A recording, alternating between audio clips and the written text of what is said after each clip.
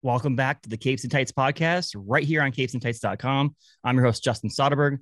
Today we have David Booher on the podcast to chat specs, amongst other things, including National Treasure, interior design, Stephen King, speculation market, and so much more.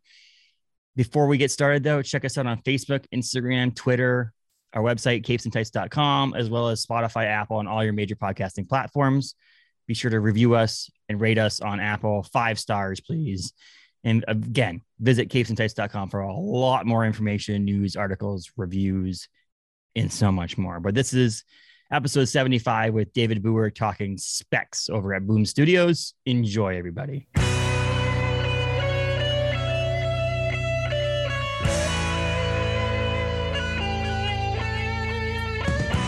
Welcome to the podcast, David. How are you? I'm great. How are you doing, Justin? I'm doing wonderful. New year, right? We're going to crush 2023. I mean, I look back and how are we already 9 days into 2023? It's absolutely nuts. But what isn't, speaking of nuts. Yeah, exactly. We just talked about nuts. We just were off camera. We were just talking about it. But what is really nuts is that background. Just absolutely spectacular. I try. I was noting the track lighting before we came on the camera or on the recording, and you said that it's on the internet, tells you how to do these things, and yes. That blew my mind. It blew my mind. There's a light here.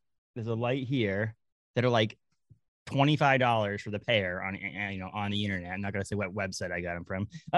And then another light, but like that stuff right there, that having the little bit of light behind you, I guess, pops off things well. And I do what I have to, and this is a small, low budget, but yeah, it looks good. This used to light up. As soon as you popped on the screen, it was like the end of Raiders of the Lost Ark for me, and my face just like melted off. I mean, at least you have a nice background. I have talked to people where they're like, "Oh man, you do not want to see what's behind me." Oh, this is fake. This is fake. No, I'm just kidding. It's real. It's real. That would be unbelievable if you actually took a photo like that. And just put it on there. That would be funny if I took a photo exactly of this framing, like it's fake, and it is fake, and then I turn it off and it's the same. Like the same. That would be fun. People would be like, Inception over here. I know this is a comics podcast, but I'm really digging the interior design talk right now. Yes. I love it. And this is also, I like to give away my secrets. I don't have a problem with my secrets. This is not an actual brick wall, people. This is a backdrop that I bought on the internet too. It's a white wall behind there, but I hated them too much white, so I put a brick backdrop on there. So that's an actual brick wall. If you look up, you can't see it, but up top there's a white wall. So if you push one of the discolored bricks, does it open? I wish. It'd be great. My wife and I love National Treasure, so it would be like a National Treasure thing, like a brick that would remove that these glasses were in, so we could see each other in. So you could read You could read the secret message on the back of the Declaration of Independence. Never talked about this ever on the podcast. And we were talking about X-ray specs on an actual episode that has a comic book about X-ray specs. That's weird. That was not planned, people. I swear. That was 100% not planned. But yes, secret magic glasses that let you read the clues to lead you with Nicolas Cage. Yes. And was it, who was Justin from The Hangover? Yeah, it's Justin Bartha, or Riley Poole is his name on the movie. Justin I can't Bartha. believe you just pulled his name right out. Okay, so my wife, we did an episode, and this is something that, obviously, we did an episode, my wife and I, one of the first movies we ever like really fell in love with together, or I loved it and she loved it, and we kind of like said it was our guilty pleasure movie. It was National Treasure. We actually have a National Treasure poster in our hallway that's she got for me for my birthday, which is created of all these small little squares of mosaic of all pictures of us that makes up the National Treasure 1 poster with Nicolas Cage on it. Yeah. So you have found your treasures, which is each other. Yeah, and I actually said that she was my National Treasure in our vows. My God. This is a deep and wide love for National Treasure. I have to tell you, I love the movie, I love both movies. Yeah. I haven't watched the show yet, but I just love the franchise. If I ever got the chance, I really would. I'm a huge Goonies fan. I love Goonies. And it's that treasure hunting, like what is out there hiding right in plain sight. and I would love to one day do I really want it to be a movie, but it could be a comic book. But to write the story of there's this rich guy who created this treasure hunt. Have you ever heard of this? I can't remember who he is. Yeah. And he buried treasure in like the I forget if it was like Colorado or Montana. I think it was Colorado. Like yeah, that area. Yeah. And somebody actually found it, but he left clues. And I just thought, what a cool story it would be if somebody, some treasure hunter went and disappeared, and then they had like an adult child who doesn't care about the treasure, but has to go find out what happened to their parent, and in the process finds the treasure, but then realizes, you know, the real treasure is the friends we made along the way. No, yes, the relationship that they sort of lost and refound. So I would love to one day do a modern treasure hunting National Treasure / Goonies. So let's go. Let's do it. The Goonies thing is funny. I've always loved Indiana Jones and National Treasure, like I mentioned. My wife actually got me to watch, and there's no reason why, but I had never seen the Goonies until 2019, 2018. And she's like, oh, I have a friend of mine who owns a place in downtown that it's got 2 theaters, but you can bring your own movies. So you just rent the space. It's got a bigger screen. So he doesn't actually rent the movies out to you. So it's basically you're renting the space and you can play video games or movies or whatever. That's and so cool. we brought the DVD. She had the DVD. We brought it and watched it there. And I was like, I don't know why it took me. I'm 36 years old, and it took me like 30 years to watch this movie for some weird reason. And now, yes, I can understand what I was missing with the Goonies. Did you enjoy it? Oh yeah, did you enjoy very it? much. Okay, good. Yeah. I was gonna say, Justin, are you choosing violence right now, or did you like the movie? Yes. Well, it's funny. It's like, yeah. Oh, and I absolutely hated it. No. It was great. I thought it was great. I thought it was a great movie. Again, it's one of those movies that always, I mean, there's, you know how it is. There's thousands of movies to watch. And for some reason, it always just dropped down on the list. Something else came out that was new. I forgot. I'm gonna grab something right now on the back of my computer because I forgot I had it. Mm-hmm. It's a bottle. It's a soda bottle opener because it's a kids movie. But yeah. I just had that laying around. I thought that's awesome. What a coincidence. Now this is a treasure hunting. It went from interior decorating to treasure hunting. What's the next big? But that's the thing about podcasts that I love, and it's like the difference between if you were like on this to promote Specs. You know, and Boom was like, you need to have these 3 things you need to talk about, and on a radio show, it would be different. You'd have to like, no, we have a finite amount of time. We need to promote the book and move on. With a podcast, you have 3 minutes. Literally, you can talk about whatever we want to talk about with 3 minutes somewhere in there talking about your comic book, and it would do well. But no, so reining it back in, let's just talk about how you got into comic book like reading and collecting I'm guessing it was as a child. You would be guessing wrong. So I was thinking about this morning actually. I used to, when I first started getting into comics, I used to say I came to comics late. And I reflected on that and I realized that's wrong, because that suggests that there is a right time to come into comics and a wrong time. And even though I did not come to comics as we know them, comics, the single issue, go to your Wednesday, or even graphic novels, until I was an adult, even that's not really correct, because I had a subscription to Mad Magazine. I read Far Side when I was a kid and loved it. So those are comics. Those are cartoons. Those are comics. Those all fall under the umbrella. So I didn't read the traditional, what we think of as comics when I was a kid, but I was exposed to, you know, comic storytelling, especially Mad Magazine. I used to get it as a kid in the late 80s, early 90s. And they would, when it comes, I don't know if you know this, but when it comes to as a subscription, when it came to your house, it would come in a brown wrapper. And sometimes the brown wrapper would have like Mad on it, and it would have like printed drawings by Sergio Aragonés or one of the other great artists. So coming into comics as an adult in this sort of comic shop world, my entry was through San Diego Comic-Con. So I've been going to San Diego Comic-Con for probably since the mid oh gosh, mid-aughts. So I think my first Comic-Con was 2000. I don't know. I'm so old now. 2007, 2008. Maybe even a little bit earlier than that. But I came for TV and film. I wasn't really that. I knew comics that it existed, but I wasn't really into them. And then I started getting more interested in them as I was going to the convention.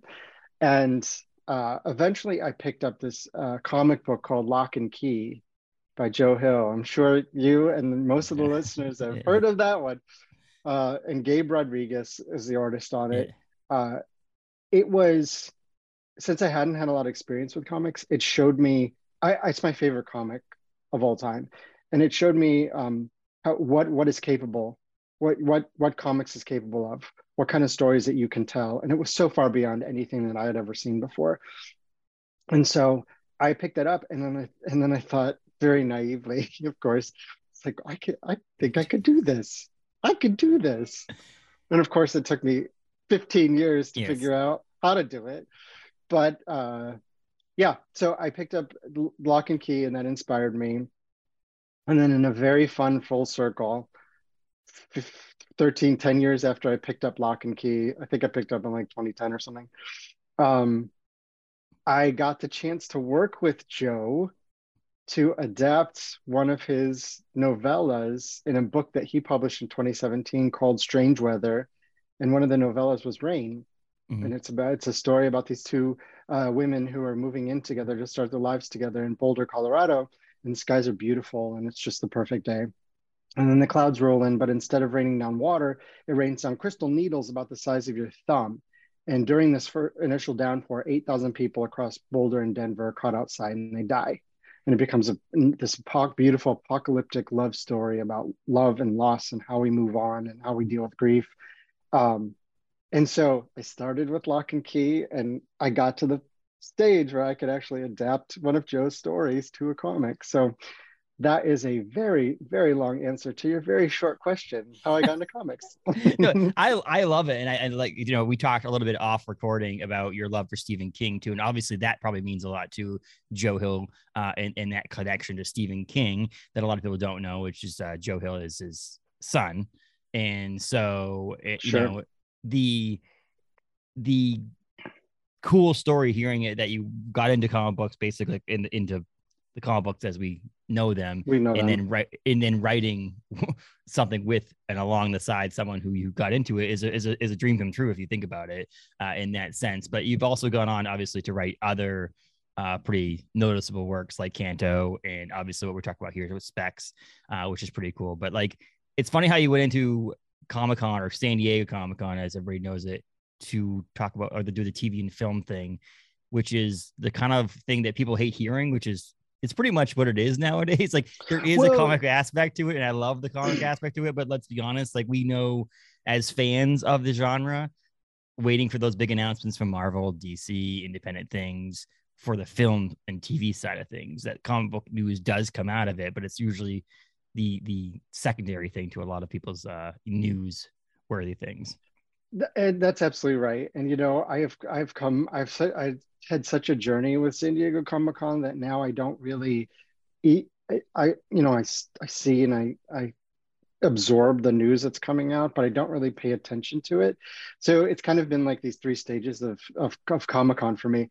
It's the first stage was going for TV and film and waiting in that Hall H line and really just absorbing the non-comics pop culture aspect of it.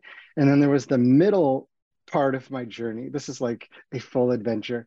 The middle part of my journey was going for comics, still kind of into the TV and film, but looking at comics and reading them and seeing and getting familiar with the landscape and catching up on things like Watchmen and Dark Knight and Infinity Crisis or Crisis on Infinite Earths. Is that what it? Yeah. Well, and then the Infinity Crisis is the Marvel. It's the word infinity and crisis and all that stuff. They just like to interchange those things over like, Marvel and DC. It's just going to be an infinity of me trying to describe each one of them accurately. And so going back and reading all of those, like even like Mouse and Mouse Guard, and just all of these things that I had not experience. But that was my middle part of my journey. And the end part of my journey is very different from the first two, which is I don't go to the con for TV or film at all anymore. I'm barely exposed to that unless I'm involved with it. And then even the comic side of things, it's hard to keep up with because I'm there and I have an itinerary, and it's now a job. It's now work to go there and hit everything. And by the time I'm done with doing signings and panels and everything else, meetings, all those obligations, it's all I want to do is go out in the gas lamp and have a beer. Yeah. So it was a very interesting evolution for me. And I have a very close friend of mine who I've gone to every single Comic-Con with. It's like we're each other's wing people, if you will. And she always goes for the TV and film, and she stays in the Hall H line, and she just really hits it hard on the TV and film side because she also is a podcaster, and so she wants to have all this information to be able to disseminate it. And seeing my evolution of my experience with her steadiness of always having this, she knows what she's going to do, and she's got it down, is really it's been such a fun journey, such a fun adventure, treasure hunt. Treasure hunt. Full circle.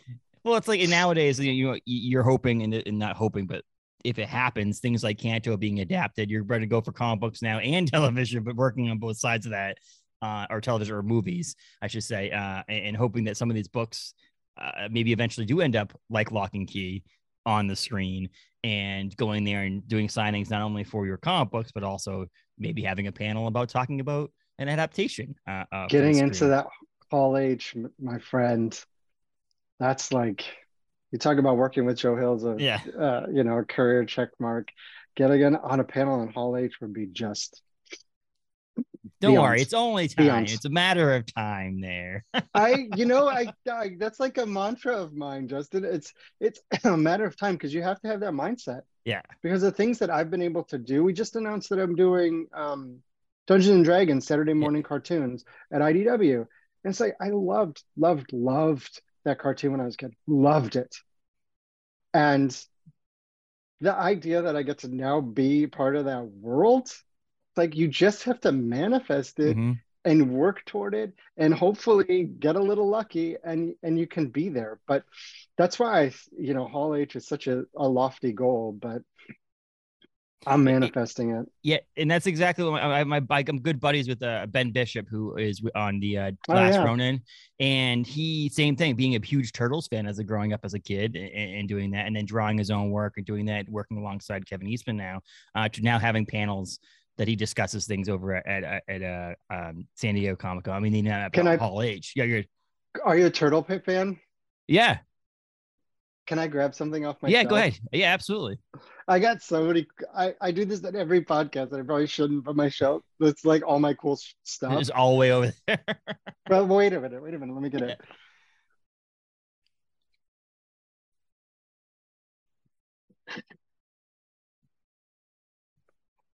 All right. So backstory. Okay. I went down recently to a signing for Ninja Funk, which is a Whatnot book. And Kevin was there because he did some covers for them. And I found this at a flea market a while back. And I brought it to him and we had a wonderful time for him. It's like an old bank from Mexican bootleg bank. Yeah. And he was such a good sport that he signed it and remarked it. That's awesome. So I mean, it looks heavy. It's like plaster. Okay. It's kind of tall. It's like 2 feet tall. But he's such a good guy that we had such a fun time just chatting about this. He had a story about it, of course, because he has stories about everything. And then Ben and I are he's done a couple of covers for us. Yeah. For Kanto, and just wonderful. And it's like you say, seeing that baby Ben picture, that photo of him next to he's next to a turtle, I think. Yeah. And then having him do what he does now on Last Ronin, it's just I'm so happy for him because it's like all of his dreams are coming true. Oh, absolutely. And there's things that he just same thing. It's like he just gets to do these things that he never thought he would ever be able to do. And his fan club is in the hundreds now. of like monthly people paying for him of to like subscriptions. Yes, it's insane. Bish boxes. It's crazy. I got a couple of them here somewhere. We talk about this, but also not to overlook the fact that he has worked so incredibly hard. You have the dream, and then you have to have the work ethic and to get to that point. And then you also have to just continually silence that voice of self-doubt that stops you from getting to making your dreams come true. And you just got to buckle down and you just got to do it.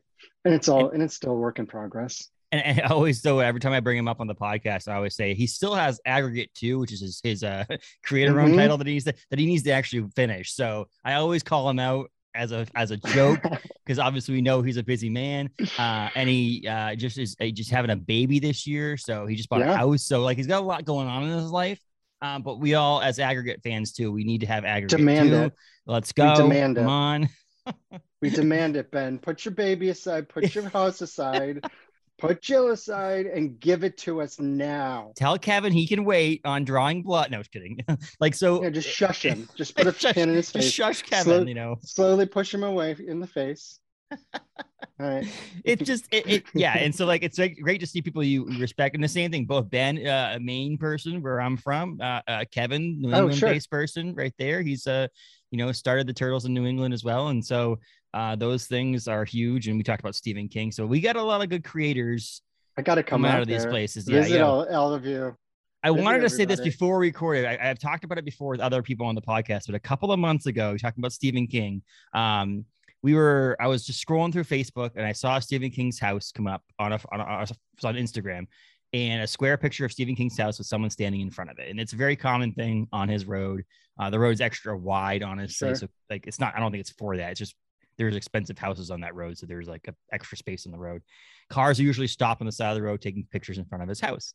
And it's not just a simple house. It's not like when you're going to someone's house and it's like, it's a nice elaborate house. It has like bats and beautiful and Victorian. Yes. And then the wrought iron fence out front is topped with bats. And so it's a great photo op. And I'm like looking, I'm like, who is that? And it was Charles Soule. And I was like, interesting.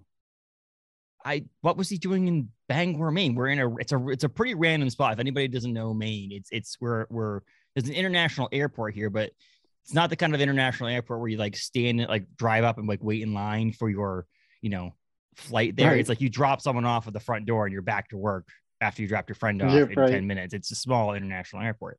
And so what is he doing up here? And so come to find out, he was just visiting, trying to find some first editions of Stephen King's books in the area. He wanted to visit the house, and he stopped by my LCS, my buddy's shop in Bangor, and signed some comic books. It's called Galactic Comics and Collectibles. Sure. There's one of only 2 or 3 in the area, but his shop he stopped by there, signed some books. One of his workers is now a huge curse words and 8 billion genies fan because of this. But it was just kind of funny. I was like, I wonder how much often that happens, that just like random people stop by. Like how we had like Justin Bieber like stop by and take a picture in front of Stephen King's house. We just don't know because I don't follow him on social media. Like it probably happens way more than we thought. And so that's why we got to get you up here. And so you could take a picture in front of it randomly. Justin Bieber, me and Justin Bieber together next to each other. Stephen King's house. But that would be like Bizarro Worlds. We had it's a dartboard of what are the 3 most different things that we can bring together. We had a number of the losers from the 1990 thing at our local Comic-Con came up, and they all took a picture in front of it, which was really cool too, because a lot of them hadn't been here. And so it was like kind of cool because obviously it wasn't filmed here, but Tim Curry was not able to make it, but it was Brandon Crane and Ben Heller, who actually will be guests on the podcast, come up here in February to talk about their trip. What? And then I forget, there was like 3 or 4 other ones. And actually, I don't know if you can see it here, but this right here is a We All Float beer can label. So my day job is I'm a creative director for a brewery. And so we did this beer called We All Float with a local brewery called Marsh Island Brewing Company. But yeah, that's all signed by them too. My gosh. You better, as soon as this podcast is over, you better mail me some of that beer. You can empty out the cans. No, I have extra labels. I have posters too we made for it too. But the only one that couldn't come was Seth Green. He's too big, honestly, and obviously we sadly one of them passed. And so there was only 5 out of the 7 losers. Seth Green wasn't able to make it. He did not come, but everybody else did. Who was he in the original? Seth Green was original? He was I forget his name now. I'm gonna look it up now. Yeah, he was in the original one. He was one of his first movies. Really? It was like not one of his first movies. Yeah, 1990 was. Let's see. He started acting in 1984. Oh yeah, he was Richie. He's Richie Tozier. Yeah, right, young Richie Tozier. I did not. You just educated me right this second. Well, I mean, he's the only one out of all of them that really, really, really went on to. No offense to all of them. For the kids. That really went on to do something big. I mean, Seth is like a name that people know and forget, like you just did, that he was even on the special. Whereas all the other people, like that's what they're known for. They go to cons now and like, I'm part of the Losers Club. And Bill, unfortunately, is no longer with us. No with us anymore. But they were able to get all that, and they actually got now I'm gonna forget his name. Bart Mixon, who did the special effects on the movie, and then a friend of the podcast, John Capapiano, did a documentary called Pennywise. It was about the making of the movie, and he was here with a couple of Tim Curry's suits from the original thing too. Which was really cool. It was a whole thing. It was really cool. It was a whole like Derry, Maine kind of thing. That's Tim Curry as Pennywise, just terrified. And I was when it came out in 1990, right? I was 11 years old, and I watched it. I was probably way too young to watch it, but Tim Curry's Pennywise just horrified me. And I loved the 2017, the new one. Loved it, but I always have a soft spot for that 2-part miniseries that I watched with commercials on cable when I was a kid. Check that documentary out. It's amazing. It's on Screenbox, but I believe you can watch it on Amazon streaming as well, or you get a free trial on it. But it's by John Campapiano. He did this, like he talked to Tim and a bunch of the losers and a bunch of the people from the first movie, and just talked about how crazy it was to be made for TV. If you think about like that as a Stephen King adaptation, making it for like national television. It's weird back in 1990, whereas nowadays with Netflix and HBO and all those things, it wouldn't be as surprising because you can do whatever you want. But for like network television to have a horror TV series like this on was crazy. It was, I mean, back then there were so many of them. The Stand was a 2-part miniseries. The Langoliers was a 2-part miniseries. So the Stephen King especially, they loved doing those early miniseries where they would air them on TV. And I guess you're right that streaming is kind of like the broadcast miniseries now. Yeah. And you can do what you want. Like you can be I mean, one of the clips was originally supposed to be someone carrying Georgie to the front door with his mom, like it's like a limp body. Like a limp body, and they're like, you can't do that on national television. I'm sorry, that is too emotional and too graphic to put on national television. So you're gonna have to cut that scene out. But if you think about watching those movies and things like that, it's actually was pushing the boundaries pretty far on some of those things to be on TV, which is pretty cool. But Stephen King is as a legend around here for sure, and so we always try to have these kind of connections. That's why the It thing happened and stuff like that. So it's pretty cool to have that. I would love for Joe to come up too, because Joe is he's gotten more into the industry that we like the comic books and those kind of things too, with Lock and Key. And I absolutely love Basket Full of Heads. Was amazing. Oh yeah, that was a great series as well. I have it right behind me, right there. My Joe Hill. But we're like, we got treasure hunting down. We got what was your interior design? Got Stephen King checked off the list now. So we're just rolling along here. That's it. We probably should talk about specs, right? Yes. At some point. I was just gonna bring that up. So specs.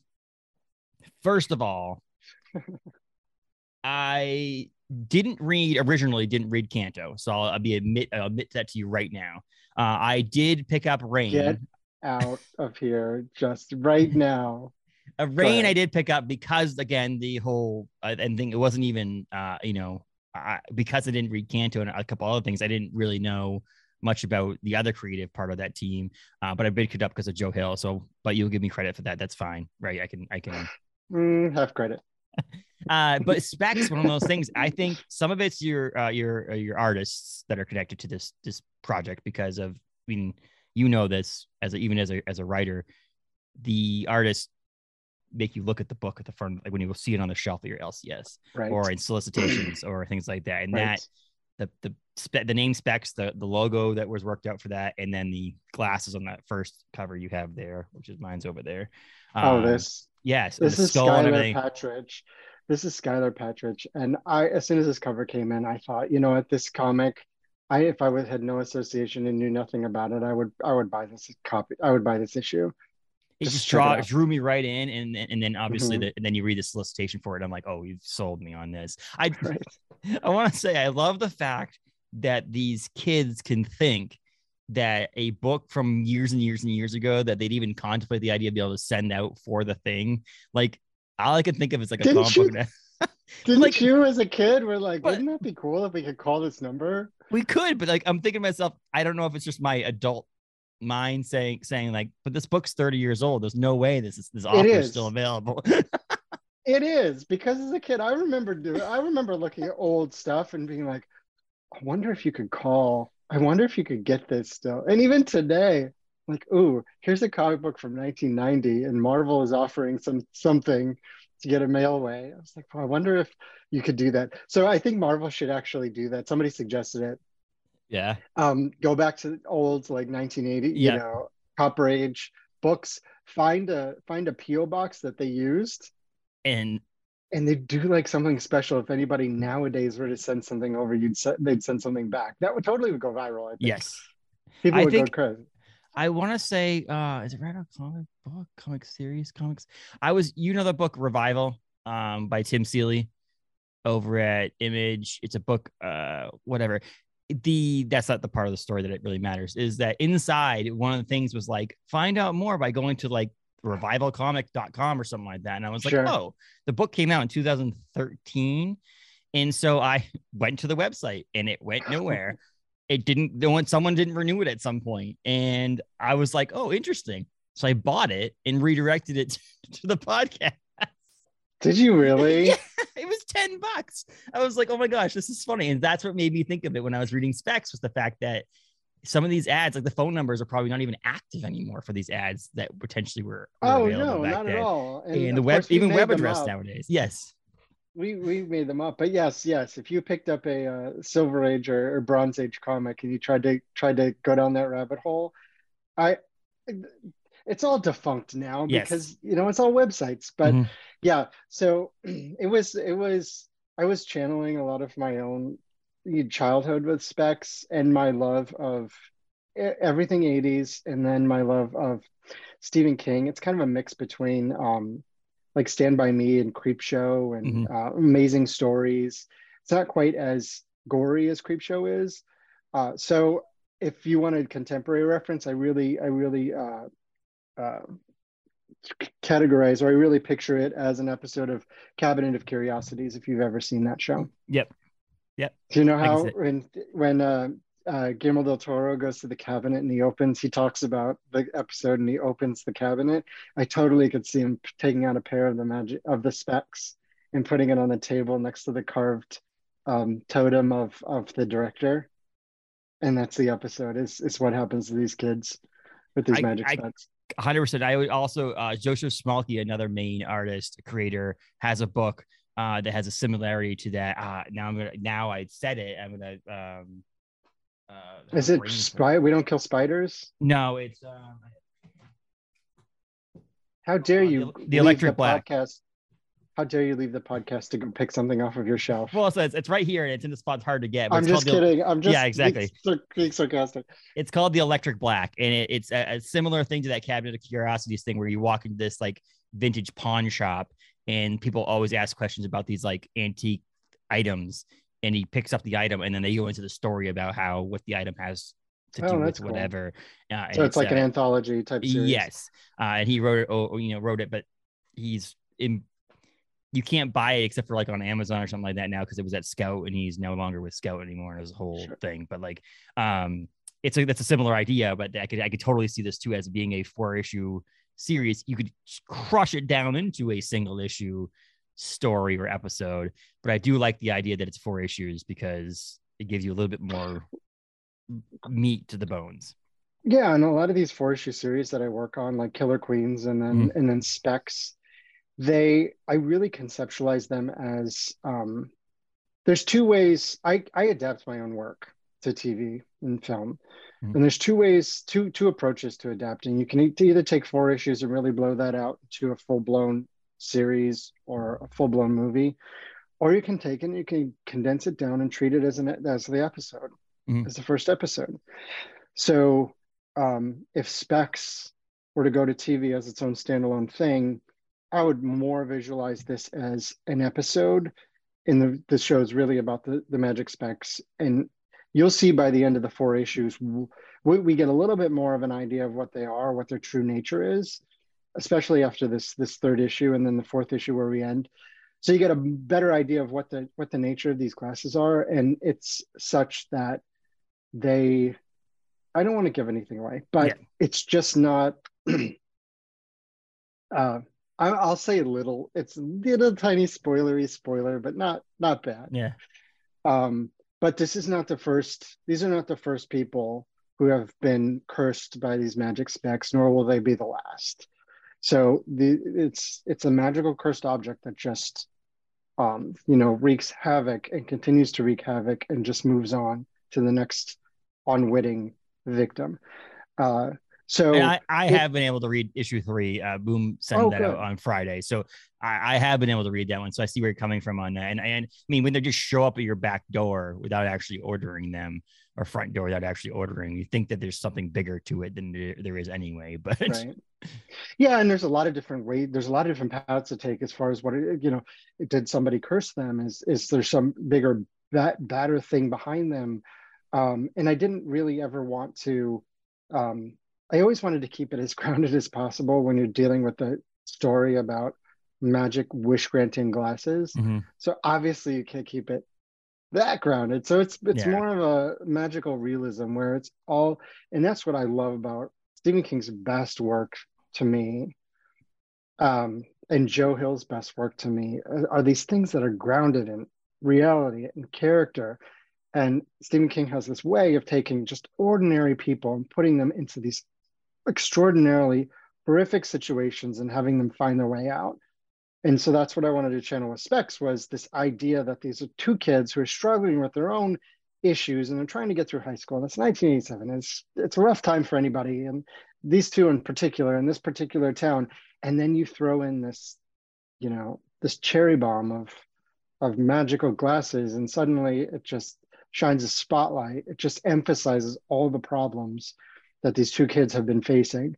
So that's my approach. And if and when we get a sequel to it, I already have an idea for it, and it's going to be a similar type of thing, but dealing with different issues.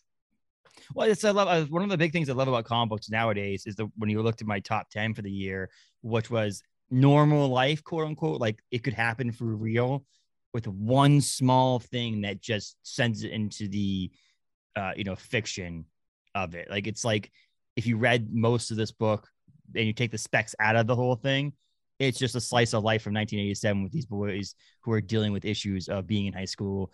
They're trying to find out their own identity, bullies, racism, all that in one little thing. And then you add in the Specs, and it just throws it into this, okay, this is definitely fiction. And that's what I love about some of these things in that Stephen King is. Well, is it based on life? Do you have the Specs? Do you have them at your house? Is it though? Those look a little bit cheaper than the ones you see in the book. Okay, well, I see your. Where the heck are they? Oh man, I have a pair of magic Specs. I don't have them handy out here, but I did make a. Do you want me to grab them? They're on the other side of the room. If you want to. You want to, go ahead. Go grab them. I'm a nerd. That's like you want to. I'm such a nerd.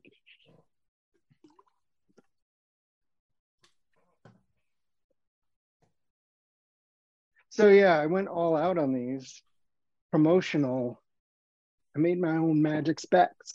Oh, where did you just cut? Did you make a bunch of them up, or is that the only one? Well, I had like 30 and I sold them. Okay. But yeah, that's awesome. This is Chris Sheehan did the design on it. And yeah, so I wanted to look like a pair of, or like you'd find it like a gag shop. Yeah. And there you go. I'm gonna do the rest of the podcast in my magic glasses. Like, I feel like, what is going on? Justin's like, let me have them, and so I can. Oh yeah, I know this is over. Yeah, exactly. But it's like the other thing I love about it, and the one thing I loved about the whole thing was, and a big thing, excuse me, that I wrote in my issue 1 review, which was, it's funny how much we would always think about the wishes we would make, but it's like the big things that I never thought about. Honestly, you made me think about this, was the wishes that you don't make are actually what could be more important, more realistic, or more, have more effect on your life. The decisions you make not to make that wish. And obviously your characters in the comic book deal with that in the first issue of what they really want to wish for, what they should wish for is a different thing. And that's, we just talked about Charles Soule, and he has a book obviously that has some currently doing things about wishes. Few more wishes. But if you want to read specs and then read what would happen if you made all the wishes that you shouldn't make, then go over and read 8 Billion Genies after. Yeah, and I think making wishes is always about. It's always about. Everybody thinks, oh, what would I wish for? Yeah, what would I wish for? And the reality is, it's every story about wishes is the consequences of making wishes. And so I wanted Specs to be about one wish and the struggle about whether or not I should make it. I know that's what I want, but is it really what I want? Mm-hmm. And that's what we'll find out in issue 4. Yeah, exactly. Is it done? Are you done with issue 4? Is it ready to go? Mm-hmm. Or are you still ready? Okay, good. Yeah. I know it's a month away from the actual the release of the 4th issue. So yeah, so I usually, my writing process is usually a rolling basis. So I have the I don't know how to say this without sounding like a jerk, but I have the exciting responsibility of managing my time. So I'll do an issue, I'll finish an issue of a script, and I'll have to move on to something different. And then I've got the next deadline for that. And so it's kind of a rolling basis. I would love to have, I sort of look back on the time when I could just sit down and write like 4 or 5 or 6 issues, just back to back to back to back to back. And I might go back to that. I might, because it feels like a lot right now, big, heavy workload, and to be able to focus on single projects is nice. Yeah. Is there, I like to ask this people question nowadays, with the number of publishers, number of books out there, is there a reason why it landed at Boom? Is this like you like the relationship you have with Boom? Well, I wrote All New Firefly for Boom. So that was a nice long run that I got to do with them. And it was a really good experience. And the Specs actually started as a one-shot that was going to go into an anthology. And the anthology, and it didn't end up working out in that anthology. And then it was set up at a different publisher for 3 issues. And for various reasons, we ended up moving on from that publisher. And then I approached Boom with my relationship with Firefly. And honestly, I was kind of surprised, because I felt like at the time when I pitched it to Boom, they were really focused on things like Berserker and Something is Killing the Children. And we only find them when they're dead is Boom as well. Just these big sci-fi, big horror genre stories. And this is like a magical realism, kind of horror-y, supernatural slice of life thing. And I was really shocked when they came back and said, yeah, we want to do it as a 4-issue. But it was also exciting, because what you're reading in these 4 issues is so much deeper and more exploratory of these characters and this story than I would have ever been able to do as a single issue, even 3 issues. And then the horror part of it, the supernatural horror part of it, really was something that grew organically. So it turned into less of a amazing story and more of a creep show cabinet of curiosities as we developed it into 4 issues. Yeah, and I mean, it came out so far. Like I said, I've been able to lucky enough to have the 3 issues. Boom usually sends out your the advanced PDFs for review on Friday, or usually it's Friday. Sometimes it's Monday. But I had emailed the marketing department and was like, "Hey, I have David on Monday. Is it possible for me to get?" And she's like, "Yeah, I'll send it right over to you now." So that was nice to have that, because I'm like, I want to be able to. I mean, selfishly, I just wanted to read it, but I was like, I could have just made it up and been like, "Oh yeah, David's on Monday. Don't worry about it. I want to read it." And it's nice to have that. And Boom's their whole department, their whole team over there seems like they just know what they're doing, which is very happy. And I listened to a podcast on the Off Panel podcast with Liana Kangas talking about Know Your Station, and they were talking about how great the departments work there at Boom is that you're like, they have marketing and they have design and all that stuff to help you with your book. Sure. So even though it's your project, there's still a lot of resources you can work with over at Boom. Is that correct? Yes, that's absolutely right. And there was one moment when I just remember this funny exchange I had with my editor, Elizabeth Bray, and she's amazing. Because I'm very used to it with Canto. We created the art, we got the colors, we got the lettering, and we kind of turned it all over. And it was we were very much overseeing the process. And at Boom, I had to get out of that mindset a little bit, because I wouldn't hear anything, and then it'd come back and it's like the book's fully designed. I'm like, who did this and what? I don't have to worry about production. What are you talking about? What kind of crazy world is this? So yeah, everybody works together, and it really gives the creators the opportunity to focus on doing their best work on the book. And I'll tell you, I'm as a creative director or as a graphic designer, I am always very, very, very not vocal out loud to a lot of bad logos recently on comic books. There's a couple of books to me when I go to the Specs is unbelievable. No, but when I go to the LCS on Wednesdays and I talk to my buddy, I'm like, there's just some that I'm like, who let this go by? Like, who at the company was like, yeah, this, and I'm talking big too. Books that I'm like, you don't have the money or the departments to say that someone goes, that's not that logo is not going to sell the book. And Specs is one of those ones. And I was talking recently about some other books that are just like, there's something that, like I said, that cover art brings it in. It's like, obviously once you look at the cover, you have to open the book up, your interior art, colors, and your writing has to continue selling the book to you. So you buy issue 2 and so on. But the first issue, when you look at that, you have to have some sort of thing that grabs you in. And sometimes, depending on where your LCS has them, sometimes the logo is what you see. Sometimes you have to see the logo and then pull out the book and go, oh, the rest of this book looks beautiful as well.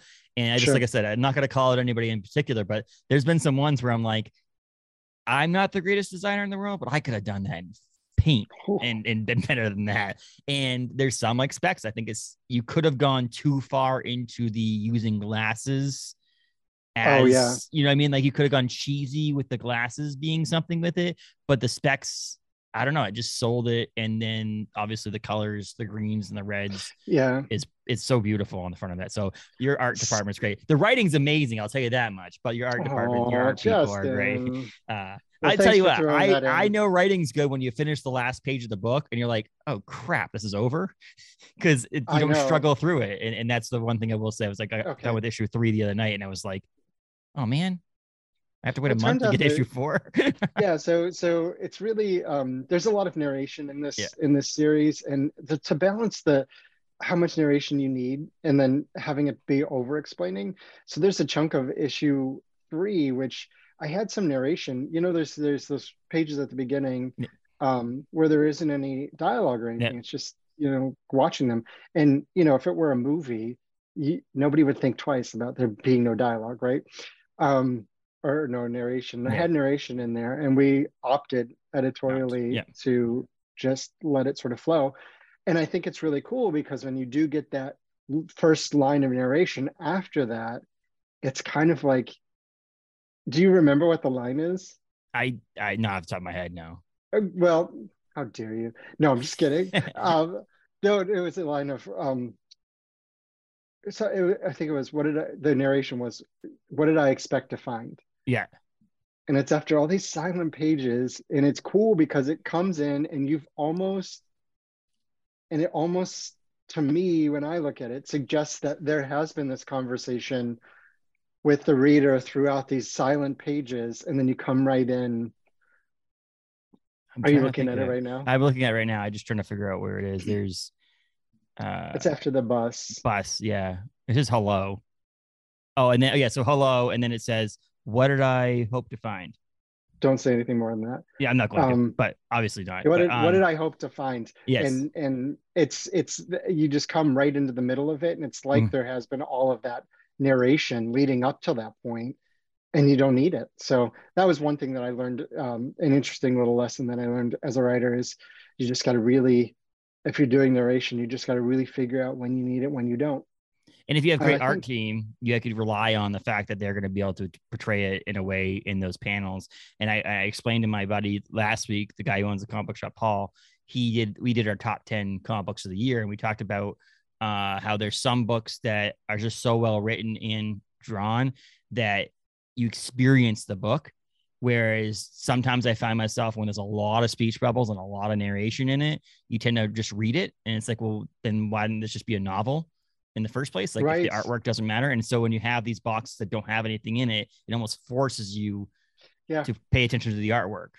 That's so funny that you say that, because that's one of the techniques that I'm talking to folks about, how, who are just starting out with comics. And one of the techniques that I tell them is I find myself skipping over art if there's, a lot of dialogue or a lot of narration. And so one of the techniques that you can use as a writer is to eliminate the words, force the reader to take the time on the art. And then the flip side is also true. If you want the reader to focus on something that you're saying, you can really minimize the art in a particular panel. Yeah. Not that you always want to do that, but there might be a moment when you don't need the background. You need profile, half a face who's talking, and then that's a moment. Or it's a full page spread, and you just have, it was an X-Men page where the figures are at the bottom, and it's just the dialogue is just sort of coming down the page. And that's the moment when the reader stops and like absorbs everything there.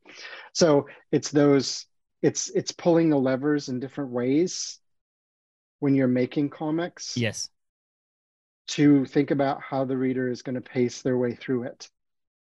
And I think that your relation to you saying it about like a movie and having if this is a movie or a TV show, you wouldn't have any narration, just watching these people do these things. I think nowadays too, some people are just so getting into comic books after watching TV and film and relating a comic book to a TV show in a sense that, like, how do you read this book like you'd watch an episode of television is really cool, because it makes it an easier transition for some people. So reading issue 3, for an example, for some people might be really an easy issue to read, because they're just they take it in like a movie or a TV show, which is pretty cool. And that's also yet another technique when you're writing and you're creating comics, is that you already have this shared language with every single person who picks up this comic book is going to have watched TV and film and movies.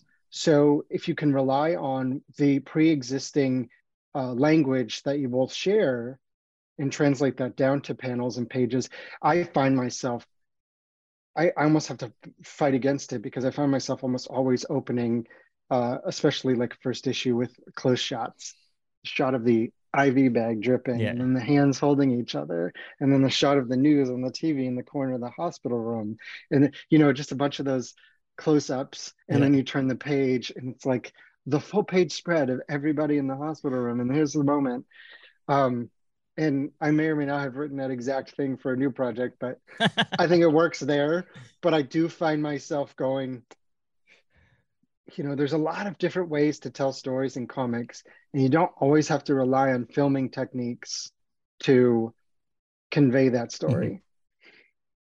Yeah, and I think that, like I said, I think the coolest thing is you have a book like this. Like I said, I like the benefit of running your own podcast and doing this too is I tend to not bring people on that can't do the industry well.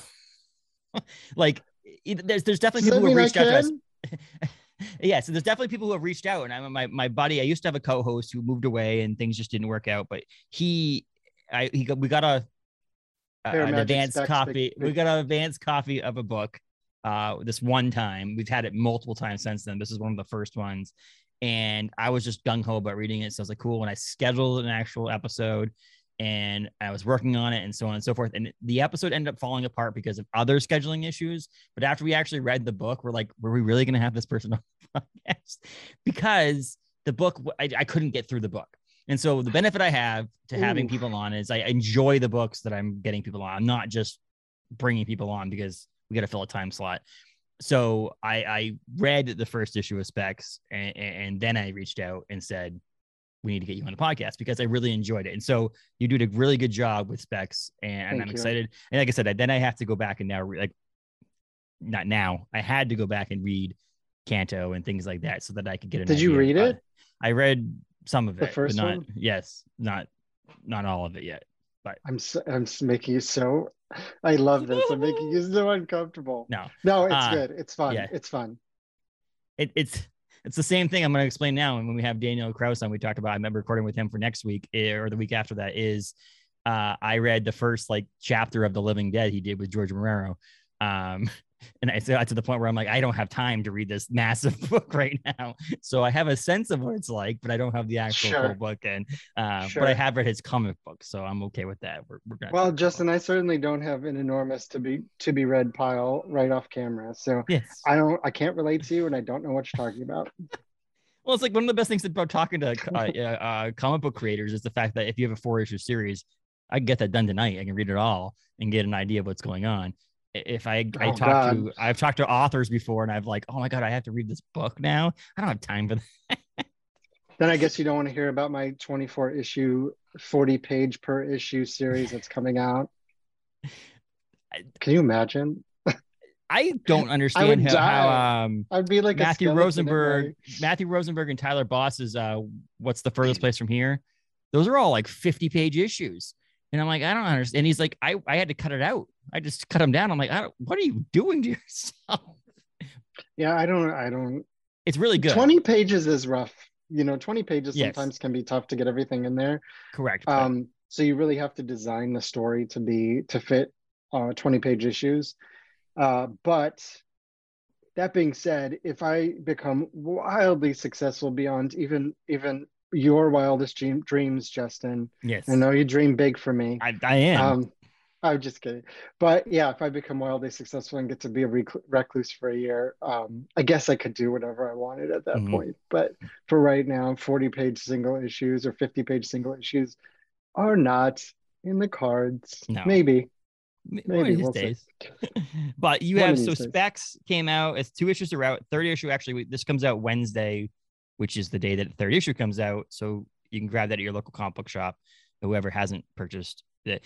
And again, like we mentioned they might be sold out, but you can find your way. You can get them digitally.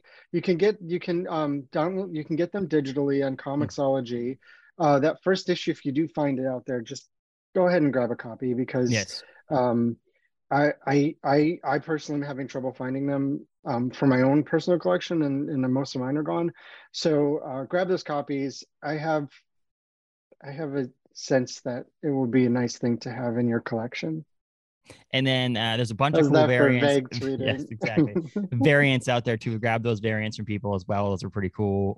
Do you have a say in any of that? Who gets to do the variants, or is that a Boom thing? Or Boom takes care of all the covers. They'll send me covers to show me what they are.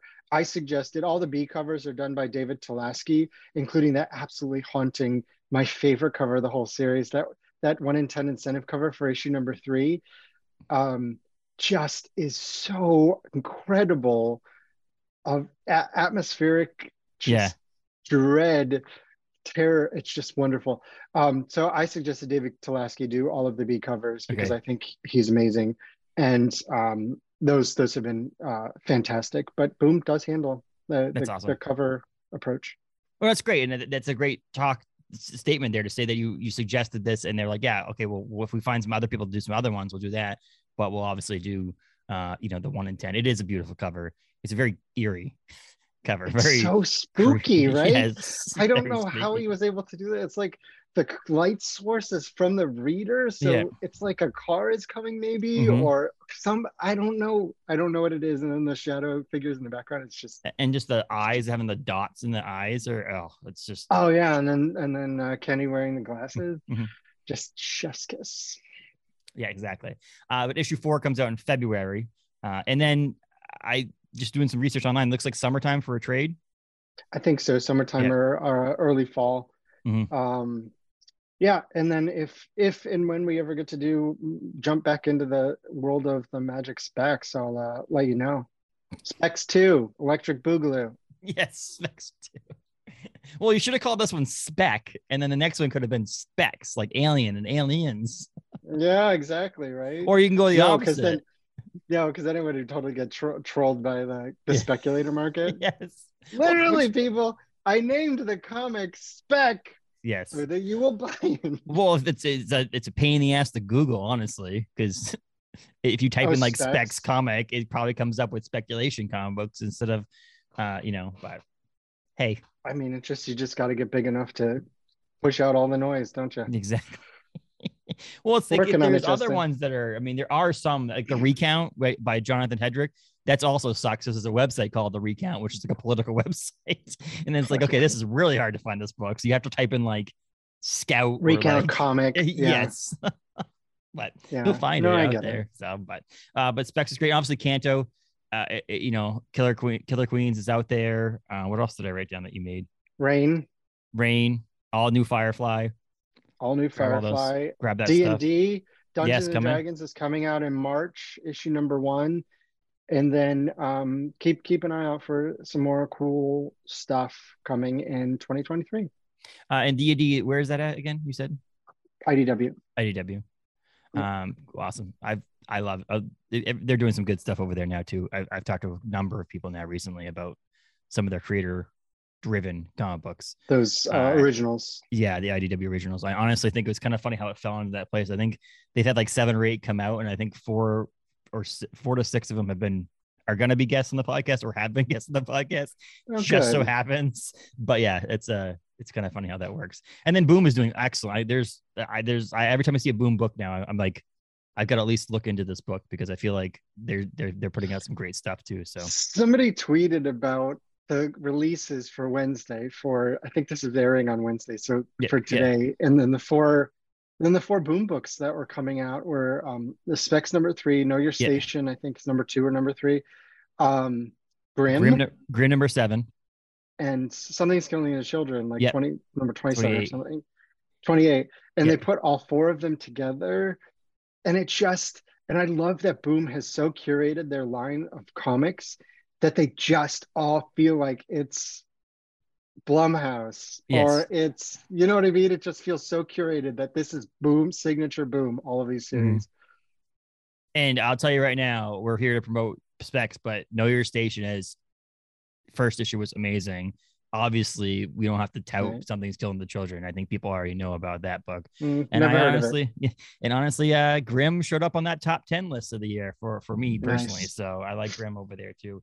Stephanie Phillips is doing a great job writing that book as well. But yeah, David Booher on Twitter. If you're still over there, I don't know that. Yes. That dumpster fire over there. If you're nasty. And then, do you want to get your face burned off? Yeah. Is it David M. Booher on Instagram? Yeah. And you're on Whatnot. You have a Whatnot pop-up on the day this comes out. It's night, the 7 p.m. No? Yeah, it's 7 p.m. Eastern. It's 4 p.m. Pacific. And I sure hope that I have some issue number 3 copies in my hands on that day.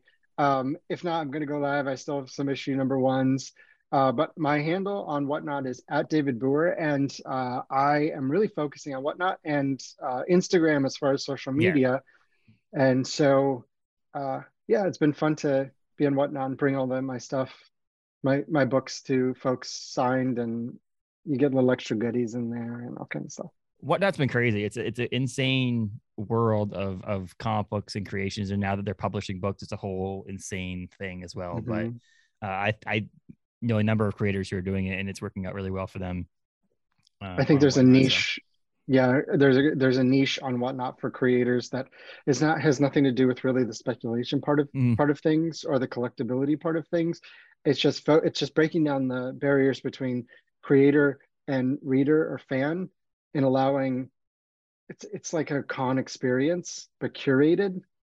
So you get everybody who's interested Yep. in your work into the room together, and then we just chat. And I offer up signed books, and everybody seems to really enjoy it. So I'm going to keep doing it as long as I have stuff to offer. There's nothing wrong with anyways. All creators have all these different options nowadays to get their work out into people's hands. And I always say that, like, obviously you just mentioned you don't have many ones left, but I've always said to people, there's someone's like, oh, I found this on eBay for like $50. I'm like, did you check out the creator's website? Because the creator's website has it for 20, and you just gave someone else $30 when you could have given the money directly to the creator. So check that out, and check out Whatnot to find your books on there as well. You can go on eBay and all that stuff too, but like if you can get it from the creator, you're a small business. Here's a Whatnot hack for you. I will almost always put up buy it now lots.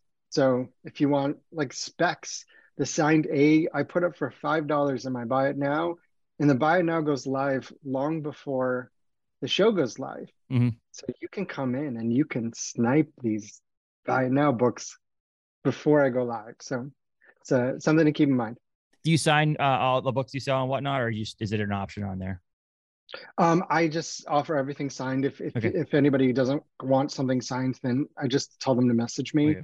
But every book that I've written comes signed with a certificate of authenticity, and then when it shows up on your doorstep, you get a little extra, maybe a sticker, maybe a trading card. Who knows? There you go. I just got a delivery today. I'm sure. Let's see if you're interested. So these. What is that? Are the gold foil covers from Are you kidding me? James Tynion, Nightmare Country, and then there's two Something Killing the Children. Where'd you get them? So it was a Substack thing. So I was I didn't get his first Substack subscription, but then I was like, oh, he's just putting out some cool stuff on there that I can't. So I did 2 or 3 first year subscriptions to Substack. Scotty Young was one of them, and he admitted at the end that he just didn't like the platform. He just didn't like doing it. And so, but at the end of it, he sent out 2 of these, which is the I Hate Fairyland exclusive foil ones through his website. Will never sell this. So Scotty Young is one of my favorite artists, but these are selling for eBay for like $300. And cool. Yeah. And so I was like, oh, I'll do a couple more. And I did James Tynion. I did this one. I did Snyder. No, 3 Worlds, 3 Moons. So I'm a big Michael Del Mundo fan, and he's it's Michael Del Mundo, Jonathan Hickman, and now you're gonna put me on the spot here. I'm just gonna sit here and wait. It's Michael or a Jonathan, isn't it? It's Michael.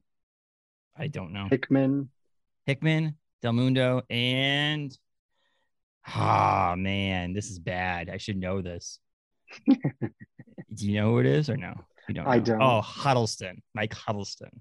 There you go. But Del Mundo. But so he switched over to a different platform and stuff like that. So one of the offers was get a refund or get all last year's 6 issues of the books in gold foil. And so I said, oh my God. That. Those are gorgeous. This one right here, this if you ever Department of Truth, that's like iconic. And I honestly think it's so cool because sometimes you sign books in like gold foil pens or gold pens. This would look sweet just in a black Sharpie on it or a silver Sharpie but yeah, I got red paint. Cool. Yeah, there red you go. Paint marker. That's awesome. Enough about the creators. Specs. Find you on social media, David. Keep up the good work. Keep it going. Yes. I'm wrapping this up after today's issue. We got one more issue left. If you anybody listening, if you want more specs, it always helps to reach out to the publisher and just say, or go on social media tagging Boom how much you love the series and want to see more of it, because I do have an idea percolating that would be a very cool thing to do for in the Spectraverse. Spectraverse. Everything's a verse now, right? Everything's a verse. But yeah, sure. I'm excited. Like I said, it's one of those things I like 4-issue series because I feel like I'll always if you were to come up with a 4-issue series or 5-issue series, I can buy 5 comic books. That's, $20. You can do that. It's easy commitment. Or if someone wants to trade weight, you can trade weight. But so when someone says an ongoing, I'm more apprehensive to pick up issue 1 because if I like it, then I'm stuck with it forever. But then I get into these 4-issue series and I'm like, why isn't this longer? I'm like, why does this have to end in February? But I think 5 issues is the sweet spot. But it's been in the back of my mind to think about an ongoing, because I get so many people who complain about, not complain, but just want more, but not even like the 5-issue more. They want like monthly. They just want to follow these stories monthly, and it's a hard thing to do as a writer, but it could be really fun too. So, but like I said, the 4 issues, it's easy. You can commit to it, and that's one of those things that I feel like when I'm a completionist as well. So if I got issues 1 and 2, then I had to buy 3 and 4, whether the book was good or not. So, but luckily I am now waiting. And luckily, I get the issues a couple of days before they come out. If it was like 3 or 4 weeks before they come out, I'd be so sad for waiting. I'd have to wait even longer for issue 4. But I'm excited for issue 4. So look at that. You got your specs on right there. Yep. You just sign over everybody the spec with gold foil on the lens. On the lens. I did sign the card though. There you go. Look at that. That's awesome. All right, my friends. We can wrap it up here. So we got our interior design covered on this podcast today. We've got National Treasure and Treasure Hunting, Stephen King, specs, Substack subscriptions, specking, specs, and nuts. With the whole nuts. Just end it right there. Exactly. Thank you so much. I really appreciate it. Keep up the good work. Get back to hitting your deadlines. I hope we don't make it so you don't hit any deadlines, because that would be really sad. But thank you, Justin. I'll be handing over your email address to all of my editors as I send in my "this is late" emails. But I had a great time being I'll get an email when you return to talk about your next book on the podcast. Like, sorry, I'm not allowed to anymore. My editor said no. I've been barred from coming onto your podcast because the 1 hour is too many hours to come on. So I always thank creators because, yes, when you're having deadlines and things like that, you're taking time out of it. And then I hear people talk on podcasts. Like I just booked for March Liana Kangas, and she was talking on the podcast with David Harper from Off Panel about how she's so busy. And so I was like, oh, now I feel bad that I just took more time. No, I know. Don't feel bad at all. Liana is the nicest person on the planet, and she would be happy to give you the time to come on and clean up the mess that I have made today. So, well, we'll see if the following week's podcast with Daniel Krause, if he can clean up some of it. So we'll see how that works. Thanks a lot, David. I really appreciate it. Cycle of the next one cleaning up from the last one done. Never gonna be good. Never.